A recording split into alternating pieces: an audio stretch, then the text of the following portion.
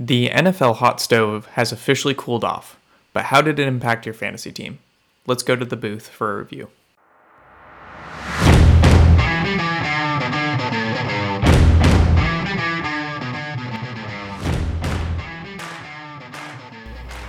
Welcome to the Challenge Flag podcast, where we put your fantasy season under review. That's right, it's week 11 and we are back. RJ, it's good to be back and to speak with you again. I know it's been a crazy 2 weeks on my end. Unfortunately, that has not allowed me to be able to get back in the recording booth. How about yourself? How have the last 2 weeks gone for you? Last couple weeks have been good for me. I did have a quick vacation in there, so I got to take blame for at least one of those weeks where I was in Mexico. But it is definitely nice to be back in the recording studio that is just our respective homes and nothing fancy. Ready to get talking about fantasy football because a lot has happened over the last few weeks. Yeah, so we'll I guess you could slot me into the dud column for the last 2 weeks for our weekly stud and dud segment, given that I haven't performed at all. But I'll go ahead and start with my stud of the week for this last week, and that is Justin Fields. Justin Fields really could have been the stud of the week every week that we haven't recorded, but this week in particular, he had 39.38 fantasy points in a matchup against the Detroit Lions. He did this only going 12 for 20 on his passing stats for 167 yards, but threw for 2 touchdowns. Now, where most of his production came from was 13 carries for 147 yards and 2 touchdowns. That's over 10 yards a carry and 4 touchdowns on the week in general. This is the third week in a row that he's put up numbers like this, and it's absolutely ridiculous. This is the kind of fantasy production that people were hoping for during his rookie season, when there was talk about him being a rushing quarterback, a Lamar style of quarterback, and now he's living up to that expectation, but tenfold. So hopefully this continues for Justin Fields. Now, my dud of the week is kind of in the exact opposite situation, someone that we've expected to produce because he's done it before, and he just didn't live up to the expectations in what was looked at as a really good matchup. That's A.J. Brown against the Washington Commanders. He had 1 reception out of 4 targets for only 7 yards on the week. Now, given A.J. Brown did get hurt in the first quarter, and that may have limited his production for the game, but it didn't keep him off of the field. He was on the field for a large chunk of the game after that. He was throwing some pretty good blocks in the run game, but Devontae Smith was the main beneficiary of whatever production Jalen Hurts could find over the course of the game, which, spoiler alert, if you didn't watch the game, there wasn't much production to be had from this Eagles offense that we've looked at as just an absolute machine. So the Commanders somehow found a way to slow down Philadelphia's offense, and really the only viable fantasy plays for that team were Jalen Hurts and Devontae Smith. A.J. Brown, unfortunately, was one of the biggest duds on the week. RJ, who were your studs and duds? I've been waiting a long time to give this guy his opportunity to be a stud, and it is this year's number 1 overall pick, the biggest disappointment and the biggest bust of the year, Jonathan Taylor. It has been an absolutely forgettable season for JT this year. He's been hurt. His offensive line has been terrible. And now he's undergoing a coaching change to a guy who hasn't even coached at the collegiate level, let alone in the pros. Well, maybe all the Colts needed was a breath of fresh air, because JT finally produced for his biggest performance since week 1. He carried the ball 22 times for 147 yards and a touchdown, while contributing 2 catches for 16 yards, giving him a Week 10 total of 24.3 points and the RB1 finish on the week. It wasn't otherworldly, but with Taylor this year, we'll take what we can get. Now, my dud of the week is Cordarrelle Patterson, and this one really still confuses me. Patterson came off of IR last week and produced for the Falcons. Sure, his 3.38 yards per attempt were nothing to write home about, but he scored 2 touchdowns off of 14 touches during a week that we weren't even sure he was going to play. Surely his touches were going to increase playing on a short week and in poor passing conditions, right? Wrong. Patterson handled the ball only 6 times against the Panthers, totaling 18 yards on the ground and 2 through the air in a mere 3 points. he was out-touched by Tyler Algier and handled the ball the same amount of times as Caleb Huntley. Until we get some further clarity that Arthur Smith was resting Patterson or another injury popped up, it'll be difficult to trust the wide receiver turned running back moving forward. Now, with that, we're going to go ahead and move into our researched segment. And truthfully speaking, I prepared this segment a couple of weeks ago, but it still has some relevance left, but it is titled Deals at the Deadline. So, Blake, what I'm going to do is I'm going to go through some of the deals that the NFL trade deadline had for us. And I just want to hear your opinion on what you've seen so far from these guys, maybe what you see with their value moving forward in the fantasy world, and ultimately if you think this was maybe positive or negative for them. Don't have to answer all those questions, just some ideas that will pop up. But yeah, so we'll be keeping things just really, really simple as we're getting back into the flow of things. And I'm going to be steering away from players that we have talked a lot about in the past. Like, I think when we were going through the fantasy trade, like whether or not you should trade for players and things like that, we talked a lot about James Robinson as he had just been traded to the Jets. So we'll be avoiding him. But we're going to start with probably the big one. And that was Christian McCaffrey moving to the San Francisco 49ers in exchange for a 2023 second, third, fourth, and a 2024 fifth. Now, we've had a couple of weeks to see how CMC lives in Kyle Shanahan's offense, but what do you see for CMC moving forward? Is this a good trade for him? Was he better off on the Panthers? Is he going to be better off on the Niners? What do you think? The Christian McCaffrey trade is kind of a catch-22 in some sense. So Kyle Shanahan has already said that he's planning on splitting reps between Elijah Mitchell and Christian McCaffrey, which is no surprise in a Kyle Shanahan offense. It's both one of the things that makes his running back so good and so frustrating at the same time. So, for example, this last week in the San Francisco 49ers game against the Chargers, we saw Elijah Mitchell was in on some of the most important snaps of the game where you would expect Christian McCaffrey to be in. This is what is going to make you pull your hair out if you watch this situation too closely.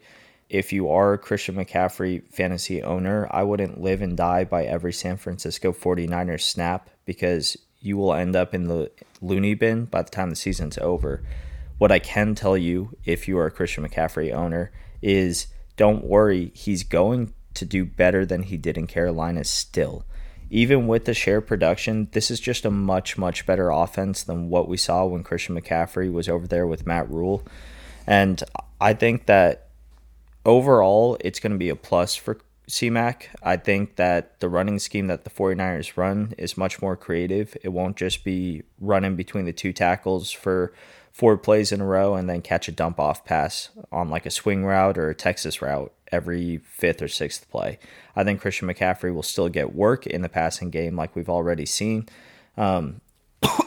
which I think will hurt the production of guys like Deebo Samuel in particular. But I think that overall you can expect that Christian McCaffrey is going to put up anywhere from 15 points to 35 points. I think we saw his ceiling in the first week he was back when Elijah Mitchell was still banged up, when they weren't really using Jeff Wilson, or actually they traded away Jeff Wilson. That's pretty much the ceiling for Christian McCaffrey in San Francisco. I think his floor is still really, really safe. I don't think he's going to disappoint you with any single-digit weeks unless the 49ers just get run out of the building by a stellar defense. But even with that being the case, I don't think that's going to happen because there's so many weapons. If someone focuses on taking away the run game and Christian McCaffrey and Elijah Mitchell, guess what? George Kittle, Brandon Ayuk, Deebo Samuel are all on the standby. And yeah, Jimmy Garoppolo might be the quarterback, and he's not going to go Josh Allen or Patrick Mahomes on a team. But he's very, very serviceable. Let's not forget, he's gone to a Super Bowl for this team. He's almost won a Super Bowl for this team. He's not a bad play at all. The Niners are going to be much better because of this trade. Christian McCaffrey is going to be more reliable because of this trade. And I think overall it's a plus for everyone involved. Yeah, I tend to agree. And I think a lot of the things you emphasized here make sense. And even if they are getting blown out and playing from behind, I mean, that's part of McCaffrey's bread and butter is that he is a receiving back. So just kind of put him there, let him be in the backfield for a second, run a little out route, and a lot of times he's just going to get a lot of PPR points in that way, contributing to that floor that you mentioned.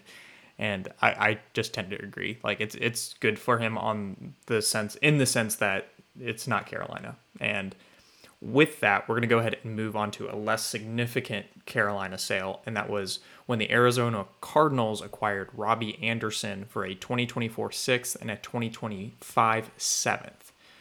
Do you see Anderson being worth rostering at any point this year? Is this a significant deal at all for the fantasy community?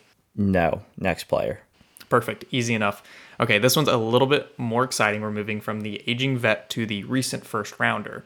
And that's when the Kansas City Chiefs acquired Kadarius Toney from the New York Giants for only a 2023 compensatory third and a sixth. Now, we saw a pretty good game from Toney last week, but is this going to be enough? Is this going to revive Toney's career and make him a stud in fantasy football? Yes, and I think Kadarius Toney is actually one of the most interesting trades at the deadline. Kadarius Toney is just a wild card as a person.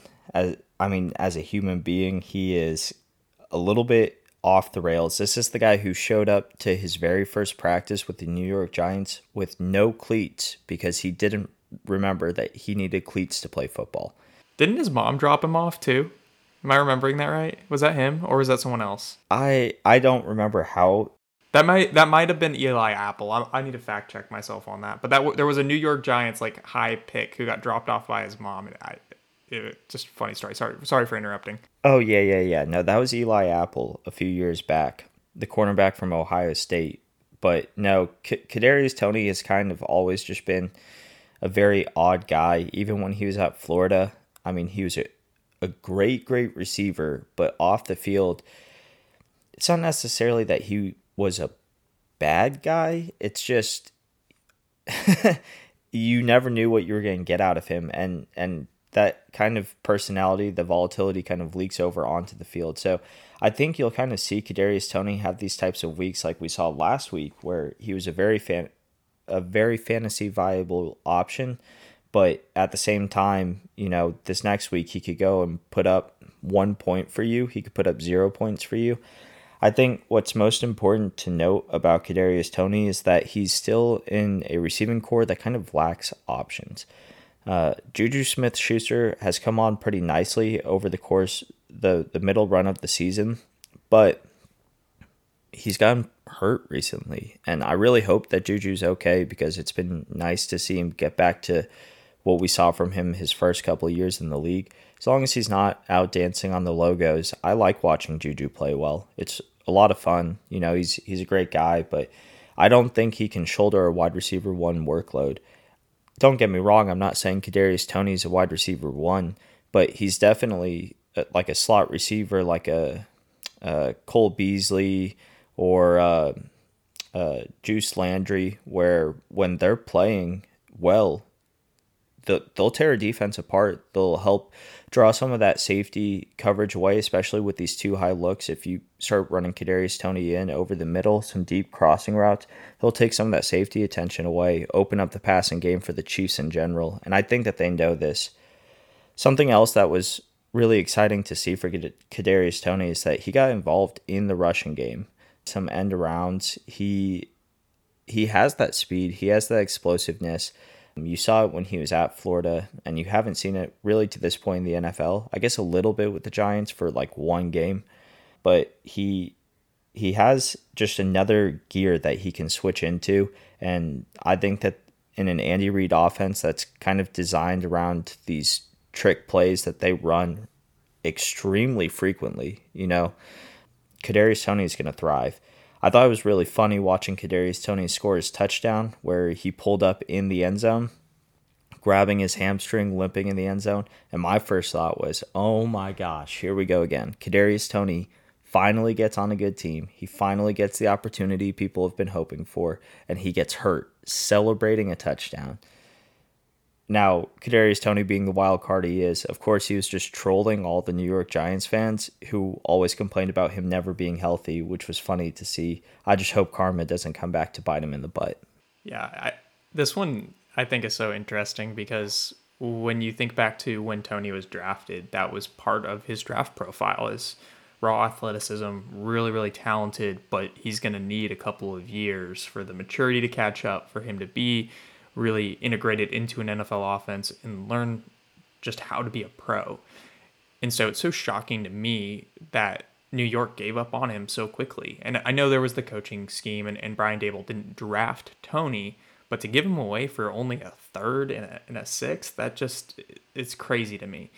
And I really do think that him going to the Chiefs, there's no better situation he could be in. And you mentioned Juju being hurt. I think he's in concussion protocol, if I'm not mistaken, after that really, really bad hit he took. So he should be back, but I'm not scared of Marquez Valdez-Scantling. I mean, anyone besides not Tyreek Hill, anyone besides Travis Kelce is really not a threat to his talent. And to see them manufacture touches, like you said, with the end arounds and things like that, I really do think Tony is going to end up being a good, consistent fantasy asset. May not be this year, it might be next year, but look out for Tony and the Chiefs. Yeah, well, one thing I want to ask you about, because you mistakenly brought this name up, but Tyreek Hill, I know you didn't draw this comparison right here, but I've heard a lot of people draw Kadarius Toney Tyreek Hill comparisons. Me myself, I don't exactly see the one-for-one comparison. I think Tyreek Hill and Kadarius Toney are two totally different types of players. I think Tyreek Hill was a vertical threat. He was a guy that stretches the field. And while I'm sure Kadarius Toney can do that, he has the speed and athleticism to do that. He seems more like the quick twitch side of Tyreek Hill, where, you give him the ball with 3 yards of space in the middle of the field, and he spins around 8 times and jukes left and right 7 times, and all of a sudden he's off to the races, and there's 4 defenders laying on the ground behind him. That's the side of Tyreek Hill that I see Kadarius Toney really having. Do you see a solid comparison between the two of them? You mentioned Tony's speed, so that's clearly, when you talk about Tyreek Hill, that's where you're going to go. Tyreek Hill is the cheetah, and he's incredibly fast. So you got a little bit there, and I will certainly give him that credit. But no, I don't think there's really any comparison to Tyreek Hill in the NFL. Most of the time when you have like a true speedster, they don't really do much besides take the top off the defense. They run go routes, and that's what you're expecting. And Tyreek Hill is just not that. Tyreek Hill is such a unique player, and I don't really know if I have another comparison for him. But I see a lot of a guy that we're very familiar with, like a lot of CD Lamb in Kadarius Toney, where it's a little bit more of that slender build, but still kind of a bigger guy. CD is a little bit bigger, and people forget that, but more of like you run him over the center, and then it's what he can do with the ball in his hands after the catch that really makes him a great player. And Tyreek kind of does that too. You give him just a little bit of room in the middle of the field. The difference though is that Tyreek just will outrun the defense, and I see CD and Kadarius as being more of like those silky smooth guys where they just, like, for whatever reason, they're hard to tackle. And that's, I mean, CD has, say what you want about him in the pros, but that's how he was in when he was playing for Oklahoma. It was like, just get him the ball in the middle of the field, and you can't tackle him. And Tony is very, very similar in that way. Okay, so we're going to move away from the wide receivers, and we're going to move into what is hopefully going to maybe, we'll see what Blake thinks, solidifies another player in the tight end position. And that is when TJ Hawkinson was acquired by the Minnesota Vikings for a 2023 second and a 2023 fourth. Will Kirk Cousins push Hawk into that top tier of tight ends moving forward? I know we've talked a lot about it in previous episodes. Is Hawk going to be consistent? TJ Hawkinson is going to be better than he was in Detroit. He's going to be better. He's not... Look, top tier is 2 guys. It's Mark Andrews and Travis Kelce, and not in the order that I listed them in. No, TJ Hawkinson is not going to be a top tier guy. Now, what TJ Hawkinson could be is he could be the top of the second tier, where it's guys who can go and get you 20 points any given week. I think TJ Hawkinson can really do that in Minnesota. I think that he will be much less frustrating to play than he was in Detroit, where you never really knew what the game script was. You know what the game script is going to be in Minnesota.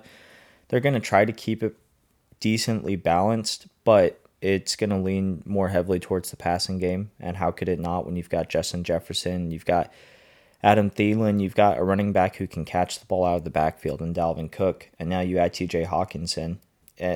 And all the one possession games that Minnesota has been playing in this year, I think they're 7-0 in one possession games. It's the perfect recipe for TJ Hawkinson. You know, you have a better quarterback than Jared Goff because Kirk Cousins is throwing you the ball now. You have a guy who can truly take the top off the defense. You know, Amon-Ra St. Brown was good in Detroit. I get that. But he just doesn't have the level of consistency that Justin Jefferson does. And then underneath, you know, say what you want about Adam Thielen, his age, his athleticism at this point, he's still a very strong receiving threat. He's a very savvy route runner. He knows how to get open. He'll draw defenders away from Hawkinson. I think that it's a good option for him. And then as far as the safety valve, you know, if you're the defense, who would you prefer catching a dump off 2 or 3 yards down the field? Would you rather TJ Hawkinson get that ball, or would you rather Dalvin Cook get that ball? Because I can tell you one of those guys will take that ball 60 yards to the house, and TJ Hawkinson is not that guy. His catchable targets will go up. His target share may go down. His actual targets per game may go down. But everything that gets thrown his way will have a chance of being caught because that's what Kirk Cousins does for you. I think that, you know, there's still a very, very good chance he has a game where he puts up 5 points or 6 points every now and then. But overall, I want TJ Hawkinson. My prediction for Hawkinson is he'll be the tight end 3 on the season moving forward. Just because you saw him come to Minnesota and they immediately put him into that offense in a role where, you know, he shows up and it makes a difference not only on the stat sheet, but on the outcome of the game. So, yeah, I think he's going to be a great tight end for your fantasy team going forward. I don't think he's a top-tier guy yet. And to be honest with you, I don't think he ever will be a top-tier guy until we see Travis Kelce retire or we see Mark Andrews just, you know, decide that he's not playing for a running offense anymore in Baltimore, because I know that has to be frustrating for him. I get he's the target one in Baltimore, but man, that offense just isn't what we thought it was going to be. So, no, he's not a top tier guy, but it's because it's kind of impossible to break that top tier. I tend to agree here. I think Hawk has become what we were hoping Darren Waller would be this year. Like, we knew Darren Waller was going to take a step back. It was just natural. When Devontae Adams enters your offense, you're no longer the number one target. You're going to take a step back. And Hawkinson's in a very similar situation here, where obviously Justin Jefferson is one of the best, if not the best, wide receiver in the NFL right now, or at least the best that's not on IR. Shout out to Cooper Kupp, sorry. But yeah, Hawk it's been a pleasant surprise. And speaking as someone who drafted Hawk and watched him in the Detroit offense, on the games where he was in there with Amon-Ra St. Brown and with those other targets that in that offense, he was getting like 7 targets a game, but he was catching 3 passes off of them, to your point, Blake, of those catchable passes. And he comes in here now and he's getting like 8-9 targets a game and putting up really good numbers. It's overall a very encouraging sign. But you are 100% right. What separates the Travis Kelce's and the Mark Andrews from the rest of the crowd is the fact that they are the number one options in their offense. Kelce's a little bit of a unique case there because Tyreek Hill was in that offense for so long and they were like the 1A, 1B there for Mahomes. But, I mean, Andrews is the guy. He's 100% the guy, especially with Bateman out. There's no question who that ball is going to. There is questions on Minnesota's front. Does it go to Hawkinson? Does it go to Justin Jefferson? Does it go to Dalvin Cook? There's a lot of mouths to feed. So to your point, I think that prediction of tight end 3 is a very, very good one. But we're going to keep rolling. This is the last stop we have today, and that is going to be Chase Claypool, who the Pittsburgh Steelers dealt to the Chicago Bears for a 2023 second-round pick, which is really, really spicy because I believe it is actually higher than the pick the Steelers used to draft Claypool. So you have to ask yourself, is that even worth it? Did he really improve his value that much? But most importantly, is he going to be fantasy relevant, and will he help Justin Fields with his early career passing woes? Obviously, he's got the rushing figured out, but he's still not quite the passer that you need to be in the NFL. I've seen a lot of people make a big deal about Chase Claypool being traded for a higher pick than he was actually picked with in the NFL draft. I think that's with everyone assuming that the Bears are going to suck the entire rest of the way in the rest of the NFL season, because they traded away what is currently the 39th pick in the draft. Chase Claypool was selected with the 49th pick. So if the Bears can find themselves in a position where they end up competing for a wild card spot, given their new look offense that they have with Justin Fields, which actually looks really, really dangerous, then, it could end up evening out. Either way, it was bad value. A guy who hasn't produced as a second round pick over the last year and a half, 2 years, I guess, at this point. You don't want to give up that kind of capital. I think they probably got tricked into a deal by the Pittsburgh Steelers, who were saying, oh, well, all these teams are coming in offering this kind of stuff, when in reality, I think they were bluffing and the Chicago Bears just weren't willing to call their bluff. Do I think he's going to be a viable fantasy option? No. I would like for him to be a viable fantasy option. Like I said, I like the Chicago offense, but only for Justin Fields. Really, maybe you can put Darnell Mooney or Cole Kmet as guys you are willing to put in your lineup. Cole Kmet for sure, because in the tight end landscape, it's so scarce. You're willing to take a dart throw on Cole Kmet. Maybe he gets a touchdown on a broken play, or maybe he doesn't give you a goose egg, which is really all you're looking for from your tight end. The receivers here, desperate flex plays. Darnell Mooney has had some good games now that Justin Fields looks much, much better, but it's kind of going to be a pick-em for which receiver is going to get the touchdowns. Chase Claypool could get the touchdown. Darnell Mooney could get the touchdown. Let's not forget, while Justin Fields put up 40 fantasy points like each of the last 3 weeks, like this past week, he only had 12 completions, right? So it's deceiving, because what's good for the goose is not necessarily good for the gander here. Justin Fields is going to benefit a ton for fantasy production, whereas everyone else in this offense, some weeks they'll get you something good. Maybe one week Chase Claypool scores 2 touchdowns. Everyone picks him up off the waiver wires because he goes 4 receptions on 5 targets, puts up 80 yards and 2 touchdowns. All of a sudden he looks like, oh my gosh, this is Chase Claypool's breakout game. No.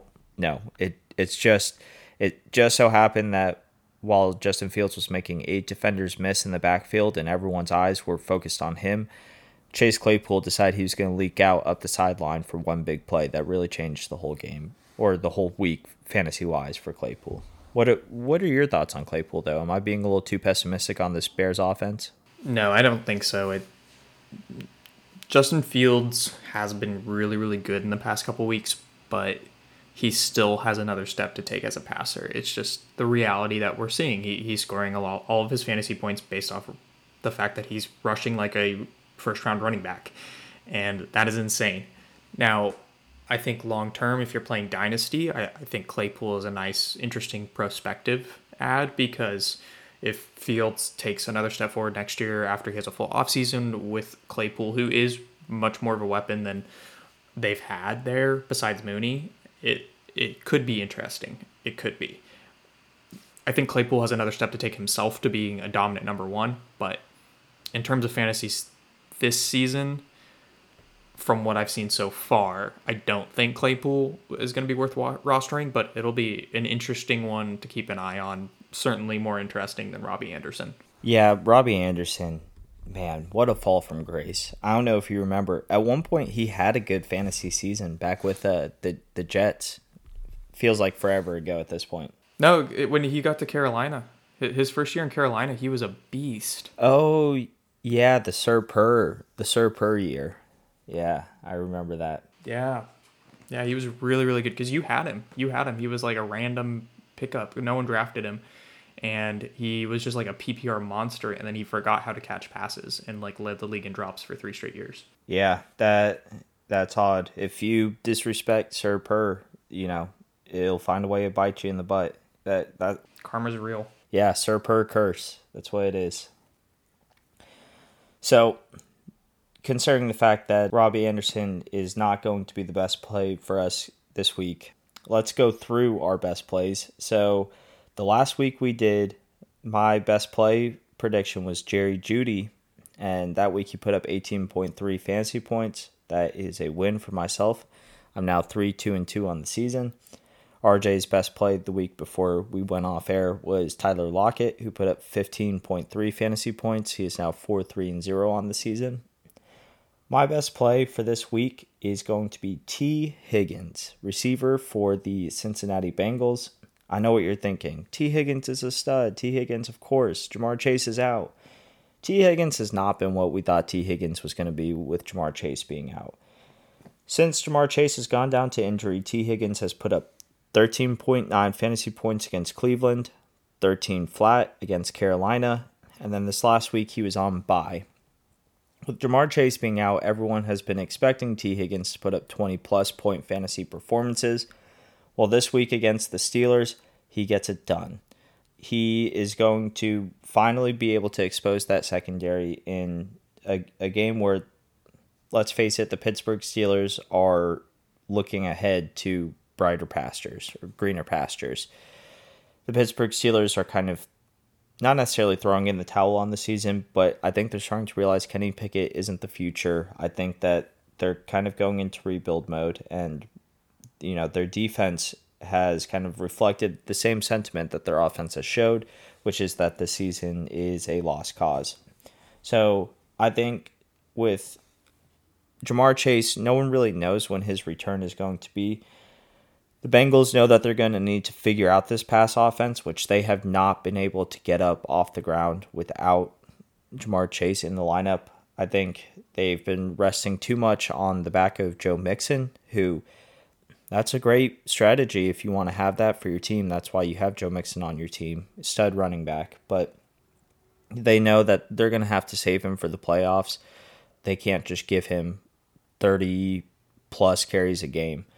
T. Higgins is going to figure it out this week. I'm expecting a 20-plus point performance. I don't want any wins in my win column unless we see 20, 21, 22 points from T. Higgins. I think we could even see, and this is really bold, I don't want this to count against me if this doesn't happen. I think we could see a 30-plus point performance because I just think this Steelers defense is really bad. RJ, who's your best play of the week? Well, I was going to give you a hard time there, Blake, about picking a fourth-round pick as your flexible player this week. But with the 20-point prediction, we're gonna lay off that because I do think that is an interesting one and it's a great pick, great secondary to go do that against. But I'm going to go in a completely different direction. I'm going to go with a guy that was generally not drafted and has looked a little iffy in recent weeks, and that is Brian Robinson Jr. Now, it has been an absolute crazy season for him. It is remarkable to see him back on a football field and playing significant time and getting significant, snaps on this Commanders team. Unfortunately, that hasn't quite translated into an efficient start for Robinson's career, but that tends to happen with rookie running backs, and we can certainly see this team is going to give him opportunities. And luckily for Robinson, he rolled out his best game of the season last week. He had 26 carries for 86 yards and a touchdown against a really tough Eagles team, and he goes right into about as easy of a matchup as they come, and that is against the Houston Texans and their league worst rushing defense. I really think that Washington saw this past week that committing to the run and not making Taylor Heineke be the hero was an effective strategy for them. I think they're going to keep the ball on the ground. I think Robinson's going to get another 20-plus touches against the Houston Texans. That usually translates to a lot of fantasy points. So I'm rolling with Robinson as my play of the week. And we're going to go ahead and jump straight into our fades of the week. Last time we did this before our little off-air, Blake, you picked DeAndre Swift, and he scored 8 points. So we're going to give you the win there. He is now 3-1. And then I picked Darrell Henderson Jr., who scored 5.6 points. And so I am also 3-1. But I'll be kind of taking a gamble on this one. This guy is someone who has produced points this season. He's a little bit more streaky. So, you can kind of throw him out here and you probably have a 50% success rate. But I'm going to roll the dice on this week, and that is Amari Cooper. He's been kind of an anomaly overall. He's up one week, he's down another, and I'm sure fantasy managers are getting frustrated when they start him during his bad weeks and sit him during his good weeks. But for me, his matchup this week just screams sit. And the Bills is who they're going up against the Browns and the Bills. And before we even dive into what I researched, I just got an alert on my phone that there is like a winter weather advisory that I didn't even take into account. So it could be like snowy and wet and like just terrible even on top of that. But not even taking into account the weather, the Bills secondary has been beat up this year, but have somehow maintained a league best 56% completion percentage despite those injury woes. And this is in large part due to an absolutely elite front seven and a relentless pass rush that figures to challenge Jacoby Brissett and send the Browns swiftly into the Deshaun Watson era, which is just a couple weeks out. So Amari Cooper is my fade of the week. Blake, who do you got? Yeah, you're taking a little bit of a gamble. I'm going to play it a little bit safer. I think it's usually pretty easy to predict when running backs are going to have bad weeks. And I think this week it's going to be a very bad week for one James Conner, running back for the Arizona Cardinals. James Conner, who, mind you, has been injured for a lot of this season, came back and immediately got the workload back that he had previously sacrificed to Eno Benjamin during his time off. Guess what? Eno Benjamin got put on waivers and is now no longer on the Arizona Cardinals. So there's no backup plan for this team. Now, with James Conner, he has had two decent games. I mean, the first game back was kind of closer to what you expected. He only put up about 11 fantasy points against the Seahawks. But last week, he put up almost 24 fantasy points against this Rams defense. Now, this Rams defense is supposed to be a better pass defense than run defense, but nonetheless, they're just supposed to be a good defense in general. One of the better in the NFL. 24 fantasy points is a great fantasy performance. And what's he rewarded with? He's rewarded with a date against the San Francisco 49ers, who are just an absolute stout defense. They held Austin Eckler to, I think, under 50 rushing yards last week. And granted, the Chargers didn't seem to try to want to rush very much last week, but Austin Eckler is no slouch of a running back. James Conner, he's not Austin Eckler. Let's not kid ourselves. He produces like a top 15 running back. I don't know if I'd place him in the top 15 running backs in the league when I, actually watch NFL games. I think he's going to have a really, really tough day. I think the Cardinals are going to have a tough day in general. This team just feels like it's imploding, and every week we get closer and closer to them just saying, screw it, let's rebuild around Kyler, and then move on from Cliff Kingsbury, trade away DeAndre Hopkins. I mean, I don't know what this team needs to do, but something is broken there, and I think that the San Francisco 49ers are going to expose it this week. I think James Conner will be under 10 points for your fantasy team. I think if you were really happy with his production last week, you're going to want to rip your hair out watching him play this week. It's just that San Francisco defense is going to be pretty lethal. With that, I just want to say it was good to be back, getting back into the swing of things. Hopefully we'll keep this up much more consistently through the rest of the season, and we'll be able to provide you guys with some great insight going into the fantasy playoffs and as the season winds down. As always, good luck this week, and for my co-host, RJ Beecher, we will see you next week.